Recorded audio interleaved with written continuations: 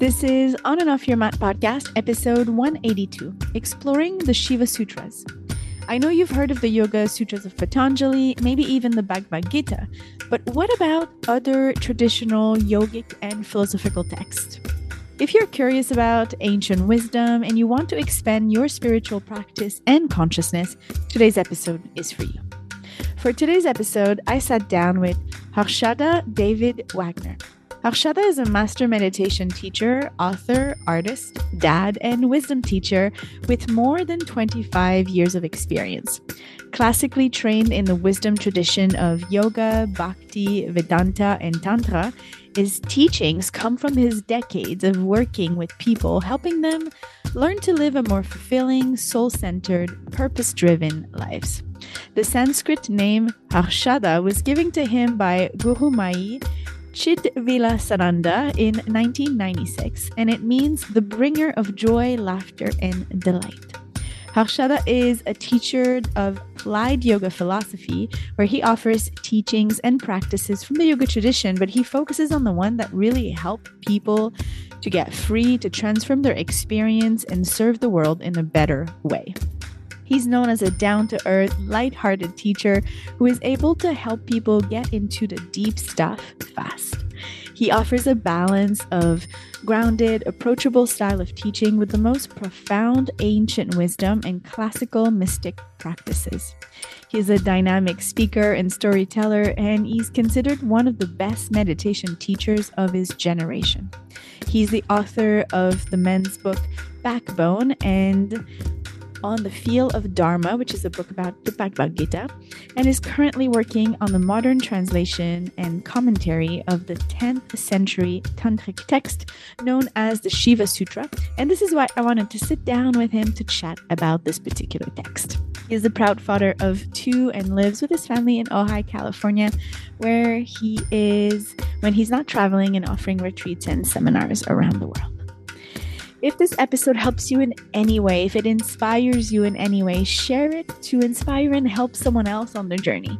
Leave a review on iTunes for them to find this episode or the podcast in general, and share one of your takeaways on social media. I always love to read your takeaways on the episode, so as you take a screenshot of the episode and you share something, make sure to tag at On and Off Your Mat podcast so I can see it. All right, if you're ready to start recognizing and realizing your true nature, your divine self, a little bit more, let's get to today's episode with Harshada. Hi, Harshada. Hi. Thank you so much for joining me today. So happy to be here today. For listeners that don't know you very well, can we start by you telling us a little bit about yourself and your yoga spiritual journey, just the cliff notes? I know it could be a big story.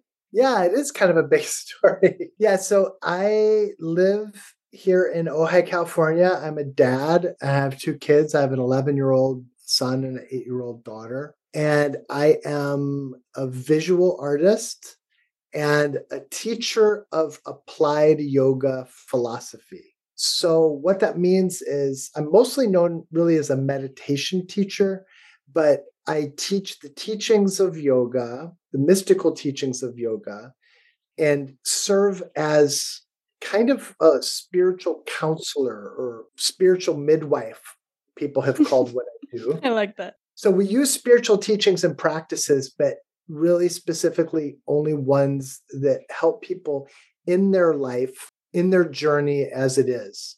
And I myself have been practicing and studying yoga now for many, many years. I really started when I was a teenager. I'm 51 now, so I'll let you do the math. But that has included many years of formal training, in ashram life, for basically being a monk for many years. And also many years living in the world, teaching in the world, taught in New York City for about a decade, and really working with people who are living lives and also trying to be on a spiritual path, a serious spiritual path, whether that's a path of healing. A lot of us have a lot of healing that we need to do, or whether people are more traditionally in search of spiritual awakening, enlightenment, and in ways that for me personally, I get bored really easily. And I think of myself as not a typical meditation student or somebody who I don't like to be quiet. Like I take up a lot of space, so to speak. And so the people that I tend to work with that are part of my community also are not typical, new age spiritual students. That's the kind of very short cliff notes of it. And I make paintings and also pretty dedicated visual artist as well. Love it. So since you teach applied yoga philosophy, I wanted to talk to you about today one particular aspect of yoga philosophy that we have never talked about on this podcast, and that I honestly haven't heard about quite a lot in general. So it feels newish to me and definitely new to our listeners. So I wanted us to talk about the Shiva Sutras. So for listeners that have never even heard that word before, like they know the other yoga sutras, the Patanjali one, and they know some other text, but not this one. Could we start with a quick introduction, kind of overview of what it is and maybe what are the key principles that are in this? Yeah, I love talking about the Shiva Sutra. I'm currently translating the Shiva Sutra and writing applied yoga philosophy commentary to it. Amazing. Perfect. Yeah. So the Shiva Sutra, it's an early tantric text. So Tantra, in the way that I'm talking about it, is one of the youngest old yoga philosophies. So oldest ones are, the Upanishads and Vedanta, and then later Bhagavad Gita, Sankhya philosophy, it's called Yoga Sutra, kind of comes from that. And then later comes this particular area of Tantra, the Shiva Sutra come from. So Shiva Sutra come from around 600 or 700 AD, and they were attributed to a sage called Vasagupta. The text deals with how divine consciousness, ultimate consciousness, behaves in a human's consciousness and the path to realize our divine consciousness as human beings. Just that. So juicy. And it is. We could talk about it, but the sutra just means aphorism. So Yoga Sutra is the aphorisms about, in that case, really meditation. Is what the Yoga Sutra are about. Bhakti Sutra are the aphorisms about devotional practice. And there are others. And the Shiva Sutra are the aphorisms. They're not about Shiva in the sense of like the Hindu god Shiva. Deity. The deity of Shiva. The tantrics use Shiva as a name of the ultimate reality. So the Shiva Sutra is a text about relating to the ultimate reality. So if we look at that particular aspect, like if we just start with that general knowledge of it, then how do we use this text to apply it to our practice of yoga, meditation? Before we get into everyday life, let's start there. Yeah. Well, the way that a lot of the sacred texts work is the main teaching is in the first sutra. And your readers might know this. So many texts are this way, and the Shiva Sutra is like this too. So the Shiva Sutra begins with the first sutra in Sanskrit. It says, Chaitanya Atma. And what this translates as is the soul, Atma, is Chaitanya, it's divine consciousness. And so it's making this declaration right in the beginning of like, this is what you are. You are eternal, supremely free, loving, divine consciousness. And that is what our most basic essence is that. And then the second sutra says, and this is how it applies to us, it says, Jnanam Bandhaha. Jnanam means knowledge or wisdom, and Bandhaha means bondage. So it's oftentimes translated as knowledge is bondage. So Chaitanya Atma Jnanam Bandhaha. My teacher, who's a little bit eccentric, he says you don't need any other scriptures, any other teachings than Chaitanya Atma, the soul's consciousness, Jnana Bandhaha, knowledge is bondage. And basically what it's saying, Erica, is what so many of the texts are saying, which is, here's the ultimate teaching. We are this free divine consciousness. But it doesn't feel that way when I wake up in the morning. It doesn't feel that way when I'm trying to have a relationship. It feels like I'm not divine consciousness. It feels like I'm this limited guy. It feels like I'm, I don't feel divine consciousness. I feel like an asshole. So like, how does that like, the dichotomy. And how can I get back to that? So that's the basic promise or the basic premise of Shiva Sutra. Everything else next is like an expansion of those first two teachings. Yeah. So then it tells you how to do that, how to get back to that. So what would be a way or some ways to apply this concept and start to take action to remember, to reconnect to that version of ourselves, to realize our own true nature? What do we do? Yeah. Well, in the second chapter, so the first chapter sets up these, very, very high, lofty teachings and really describes the state of an enlightened being. The second chapter starts to get into, and this is how we practice. And it has that same thing. The first teaching is the main one, and then the rest are commentaries. So the second chapter starts with Chittam Mantraha. Chittam means the mind, and Mantraha means mantra. So it sometimes is translated as the mind is mantra. It doesn't say that. It just says mind, mantra. And I'm going to talk about that in a second. And then the second sutra in the second chapter, it says prayatna sadhaka. So sadhaka is the serious practitioner. It's like someone who is on the path to awaken. They're not just dabbling. They're committed. They're committed. Exactly. Prayatna means concerted effort, but the way that I translate it is like a priority. So what it's saying is a sadhaka is someone whose spiritual life and practice is a priority. And that prioritized practice can be effective. In the sutra before it, Chittam Mantraha, it kind of flags that mantra practice is a main practice that is talked about in Shiva Sutra.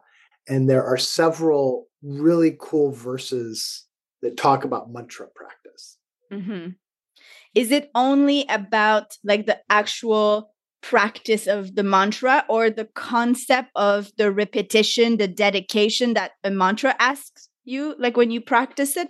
Is it more general of its characteristic or more specific of the practice itself?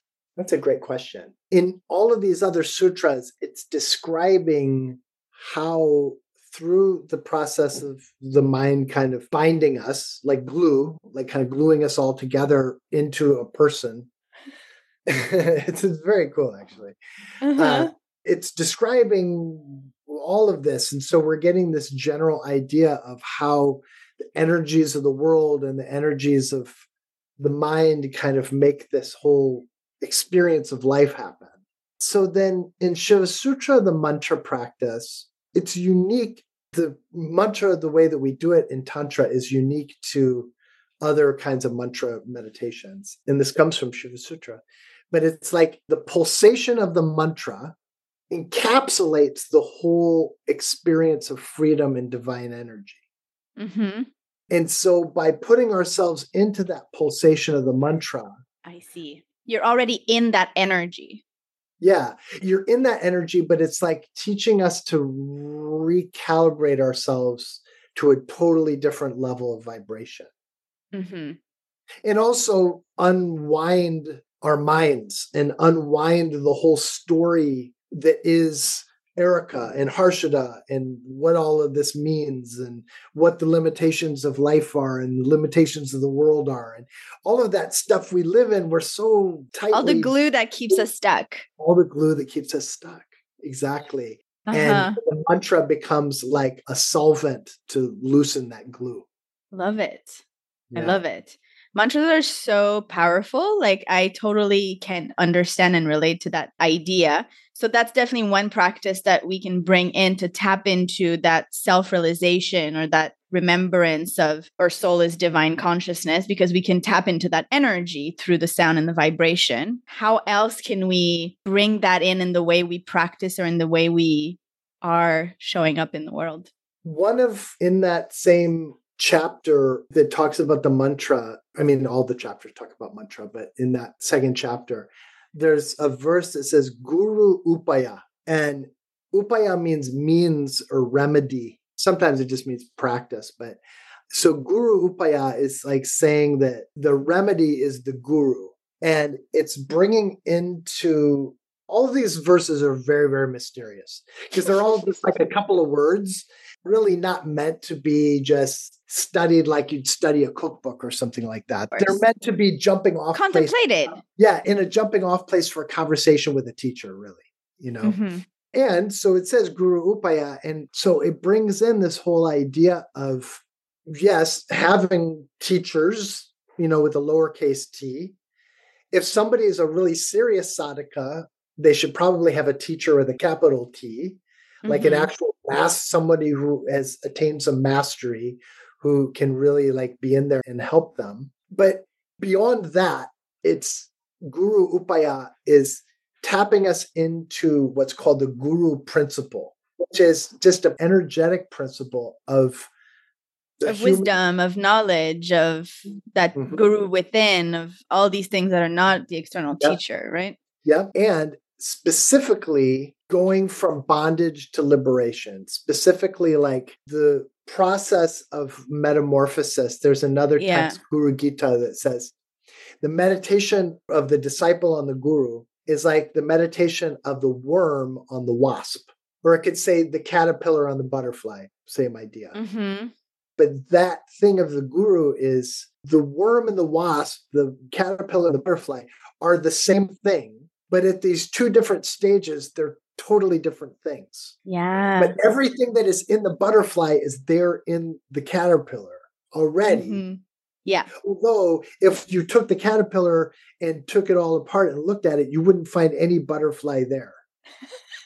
Yes, and if correct. you took apart the butterfly and looked at it, you wouldn't find any caterpillar there. So that's the guru. So it's like saying that the practice, and there's a huge tradition in India of having a teacher and serving a teacher and spending time with the teacher and all of that. And we have, like I have a picture of my teacher, here. That's a whole piece of it, Mm-hmm. But it's like as a practice to allow for the vision of like radical transformation, to like allow for the possibility within ourselves that we're in a process of metamorphosis, that we are not going to arrive at the destination because we are going to get, as Ram Dass says, like crisped. We're going to get burned up in the process.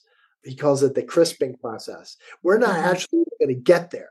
It's such a deep transformation. So it's like, and this is radical for us today because nowadays it's more common for people, and this is totally great and totally fine and not putting it down at all, but it's much more common for people to think, I'm good the way that I am, but I want to be a little calmer, or I'm good the way I am, but I want to be a little bit shinier or whatever. And so like, let me take some spiritual practices and kind of like tune myself up with it. What it's saying in this case, in the vision of the Shiva Sutra, is it's not that.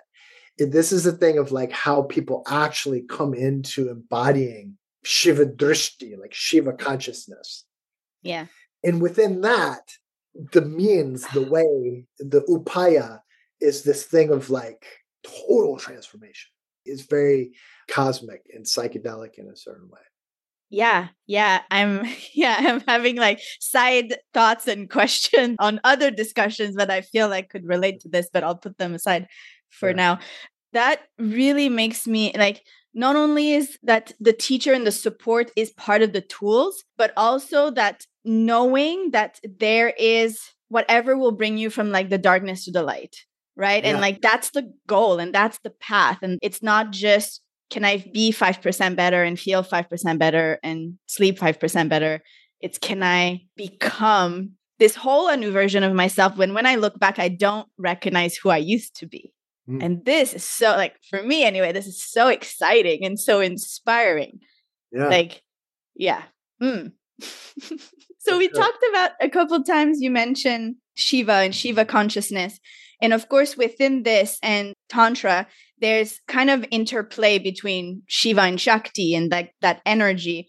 How are both of them integral into that liberation, into that transformation? Yeah. Well, in Tantra, so we talk about Shiva and Shakti. And one of my teachers, would always say that we talk about Shiva and Shakti, we talk about Vimarsha, Prakasha and Vimarsha. Prakasha is like the light, and Vimarsha is the awareness of the light. In the older philosophies, there's Purusha and Prakriti. And he would always say that we talk about these as two different things, only for the sake of talking about them, that they're actually the same. They are one thing, but with these two different aspects. So with Shiva and Shakti in particular, in the view of Tantra, in this sense, it's not a male and female thing. That's something that has come later into what we call Neo-Tantra and work in polarity between masculine and feminine energies. That discussion is not there in the old teachings. In the old teachings, what it really is, it's the static and the dynamic. It's the being, the Shiva, and the becoming is the Shakti. And in particular, the energy behind, yeah, it's the energy that enlivens it. Yeah. So let me see if I could do this without burning myself and spilling wax on everything. But I'm holding a candle here. What they'd say is that if Shiva is the flame, Shakti is the light and the heat and the dancing of the flame. It's the expression of it. And you can't take away the light and the heat. There's no flame. Yeah. You can't take away the flame and still have the light and the heat. That's how integral they are with each other. So within practice, then it gets a little bit, dumbed down, but I think it's a useful dumbing down, which is that we follow the Shakti, or we follow the energy, especially in meditation practice or mantra practice, where we're repeating the mantra to get in touch with the energetic pulsation of the mantra. And the same way that the heat or the light will take you to the flame, so that pulsation, that energy, the Shakti, will take you to the Shiva, will take you to that experience of the source with a capital S.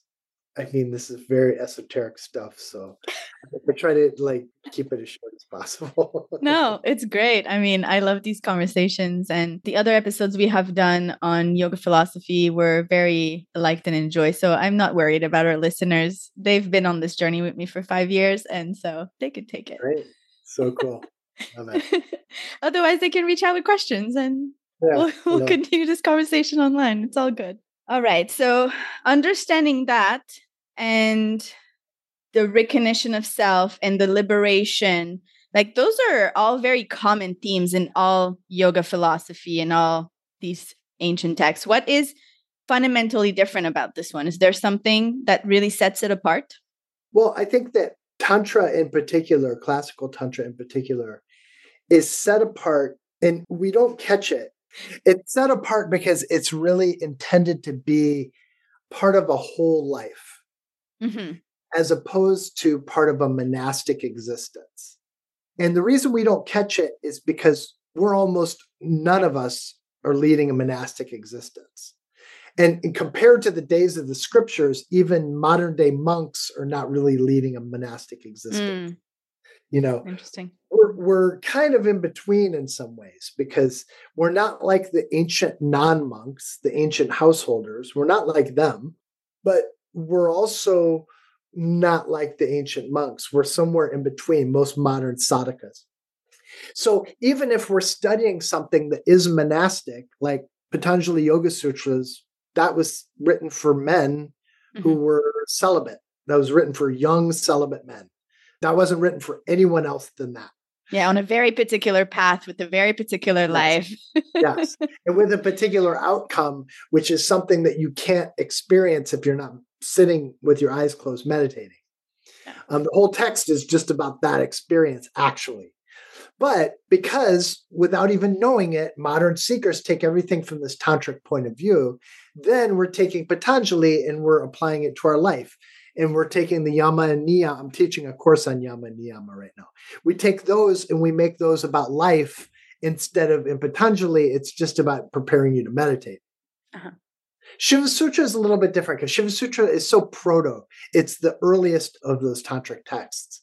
But tantric practice and philosophy in general is made to be one that doesn't negate the experience of relationship or pleasure or, family life or, being fully expressed. I mean, you could take any teaching and make it anything. But the reason why I like Tantra and teach mostly from a tantric point of view is that it's just that I think that nowadays the goal of spirituality is largely external. It's that, so much of it is really being a fully expressed human being. And, I think it's as important for people to dance as it is for them to meditate, honestly. Mm-hmm. And in Tantra is something that is set apart because in its DNA, it is made that way. As like a core fundamental principle. You're embracing life. You're embracing exuberance. You're embracing fire. I mean, you're coming up with better and better, stronger and stronger containers for it. Mm-hmm. But it's not something where we're trying to make ourselves quiet or less or reductive or, trying to make ourselves into something, that is stiller. And ultimately, it's expensive, very expensive instead. Yeah, definitely. So if people are listening and they're like, okay, I understand the idea that, there's this pulsation or vibration of the divine consciousness and it is what I am and I am all of this. What if I don't feel it? What if I'm disconnected from it? Like, how do we even start at the beginning if we're like, I am a practitioner, but I've been focusing on movement or quiet meditation or other types of devotional practice, and I am not quite in tune with what that even feels like? What if I sit in mantra and I don't know, am I doing this right? Like, how do we connect and feel and know that energy if we're a little bit more stranger to it? Well, first of all, is to have a lot of self-love and a lot of self-forgiveness and understand that it's always like that. That's just the way that it is set up. There's a story where it's a Zen story, but a master and his disciple are on a silent retreat and they're walking. And every once in a while, they'll stop walking and have tea and speak a little bit. They're walking and they stop. And the disciple asks the master, where do I enter Zen? Meaning like the state. Mm-hmm. And the master says, shh, and asks the disciple, can you hear the sound of that distant stream? And the disciple gets really quiet and listens. He says, yes, I can. He says, you enter Zen there. Meaning like in that state of like listening and getting more and more sensitive to be able to catch it. So then they get up and they walk some distance and they stop the next time. And the disciple says, I have a question from the last time. He said, what if I would have said, no, master, I can't hear the stream? And the master said, answer is the same. You enter Zen there. Love it.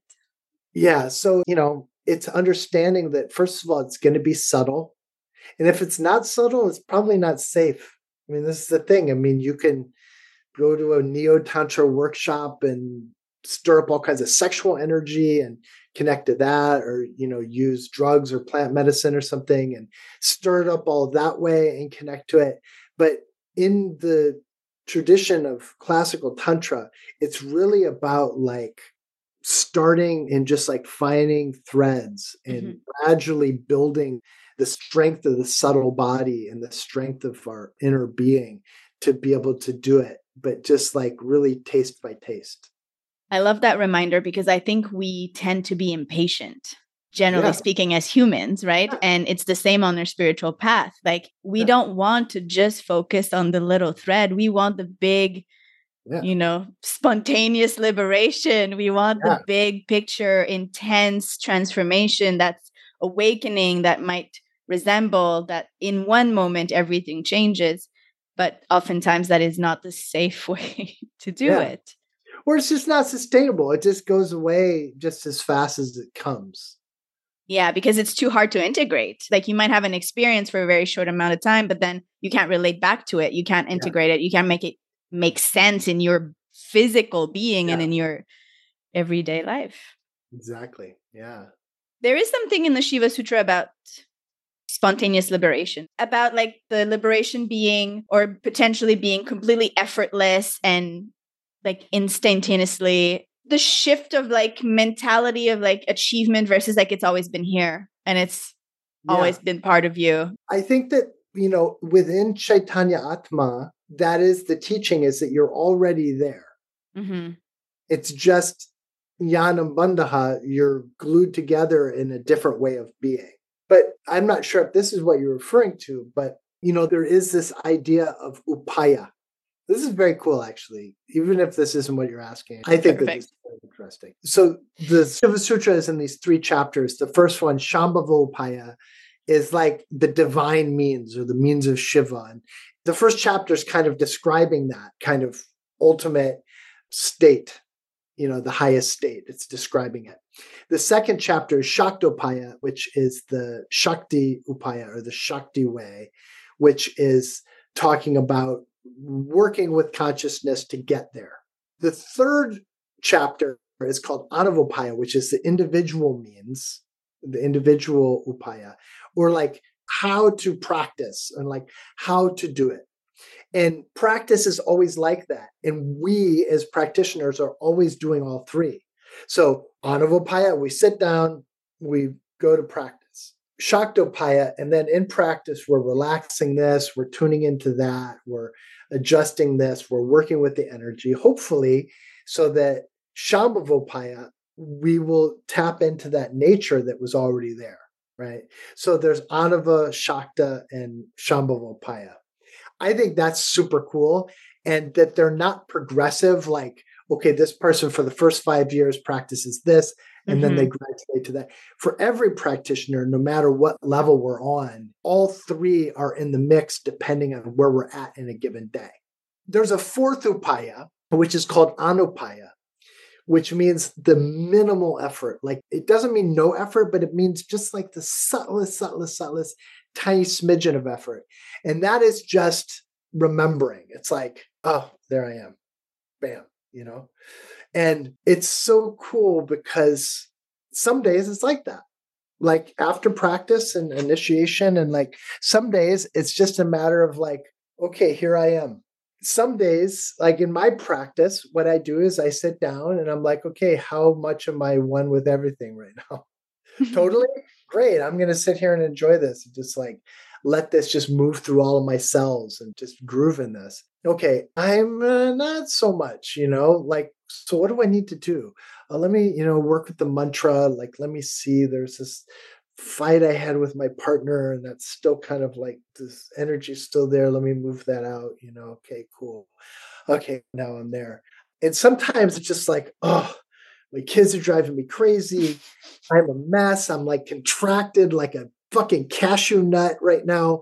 And I just need to sit down and take out my mala. I don't have any time. We do 108 repetitions of the mantra and just pray for relief. And, like if I can move the needle 5% from insanity to love again, that's worth doing, And it's like, it's all good. It's like, it's all worth doing.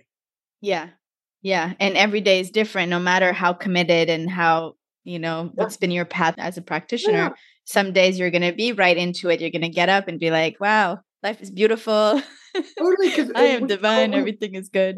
We've got bodies. We've got hormones. We've got astrology that goes into the factor of it. We've got the world that we live in. So many things. Yeah. We are always Shiva no matter what. We are always Chaitanya Atma no matter what. But sometimes as Chaitanya Atma, we're really acting like assholes or experiencing ourselves that way. And there's really some, adjustments to make. And it's all good. Yeah. And we're experiencing the world that way too. Because if we are, the world is, and everybody else is as well, right? So there's this remembering too that like sometimes we feel like such victims, or like we're blaming a lot of what's happening on the world on other people. But it's a good practice to just, you are it and everything else is as well. And that can be very difficult to like make peace with. So difficult. And that's one of the things, that's another one of those really special factors about Tantra, is that, one of the Shiva Sutras says, as here, so is elsewhere.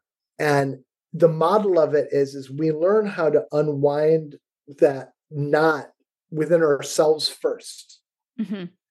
And then through that process, we can extrapolate it to everything, because everything is in that same position. We understand it. We have an experience of it now. Yeah. Everything is divine consciousness crushed into a form. And whether that form is a palm tree, I'm looking at a palm tree right now, or whether that form is a wonderful, beautiful, lovely person, I'm looking at you on the screen right now, or whether the form is, some racist, contracted, toxic character, Mm-hmm. Same thing. He's just like the palm tree. He's just like my own heart that will take on this distressing disguise, but ultimately it is also that. So it has the potential to change everything. I think it changes everything in the way you show up with people and your level of compassion and understanding, or just giving the benefit of the doubt in a way and be like, okay, you're a human too. And I know you're doing your best, although you're coming off as not. I know it's all coming from, that we are the same. And And even if it just gives us the flexibility and kind of the lubrication to just keep moving. You know what I mean? It's like there's just something and we're just like, oh, but this just is to let it go. Oh, yeah. And just like, you know what? I'm just going to keep on moving down the road right now. That in and of itself can be a superpower. True. I feel like we can chat for a long time, but honor your time. I'm going to start wrapping this up. Is there anything you want to add before we finish? Is there like one takeaway for listeners? What would that be? Don't do it alone. It's like, it's great to have resources like podcasts and, so much media that we can connect to in our house or in our headphones. But serious work is really meant to be done with other seekers and with supervision of teachers and people that can help you. And it just makes it so much more enjoyable, but also it really is the secret to making all this stuff be effective. And it's also more powerful because now you're like amplifying that energy within that group. You're not just tapping into that vibration within yourself, but like with how many people that are around the room with you, you can feel that difference. It's absolutely noticeable. Yeah. There's power in that. And it saves us from getting into self-deception, which is a big issue in practice nowadays because people don't work with teachers or they don't necessarily have anybody kind of checking their bullshit to say it in a simple way. Yeah, so true. Oh, all right. I'll put all your information in the show notes. But in the meantime, for people listening, what's the best place to find you if they want to work with you in some way, study with you in some way, or just come and say hello? I think Instagram is probably the most readily available. It's just Harshada Wagner, and you can see how to spell it in the show notes. From there, you can find my art too. That's a separate Instagram, but you can get to all of that from my main one. And when is the Shiva Sutra book coming out? What's the plan on this project? It will come out in 2023. Yeah, I'm planning to have it like done, written this summer and then come out later in the year. Okay, amazing. Yeah. Thank you so much for your time today. It was a lovely conversation. Yeah, it was so fun. Keep up the good work. Thank you. Thank you so much for joining us today. If you haven't already done so, please leave a review for this episode of the podcast in general on iTunes. If this episode has inspired you or helped you, you can pass it on and help someone else find it by leaving your review. Plus, when you leave your review to say thank you, I give you access to our premium membership for free for a full month. All you have to do is send me a screenshot of your review and we'll get you all set up. You'll find the show notes for this episode at ericabelanger.com/182. Before you go, I just want to say a last thank you to the growing team behind this podcast for their support in making this possible. And that includes all our premium members. Once again, thank you for listening. See you next Monday.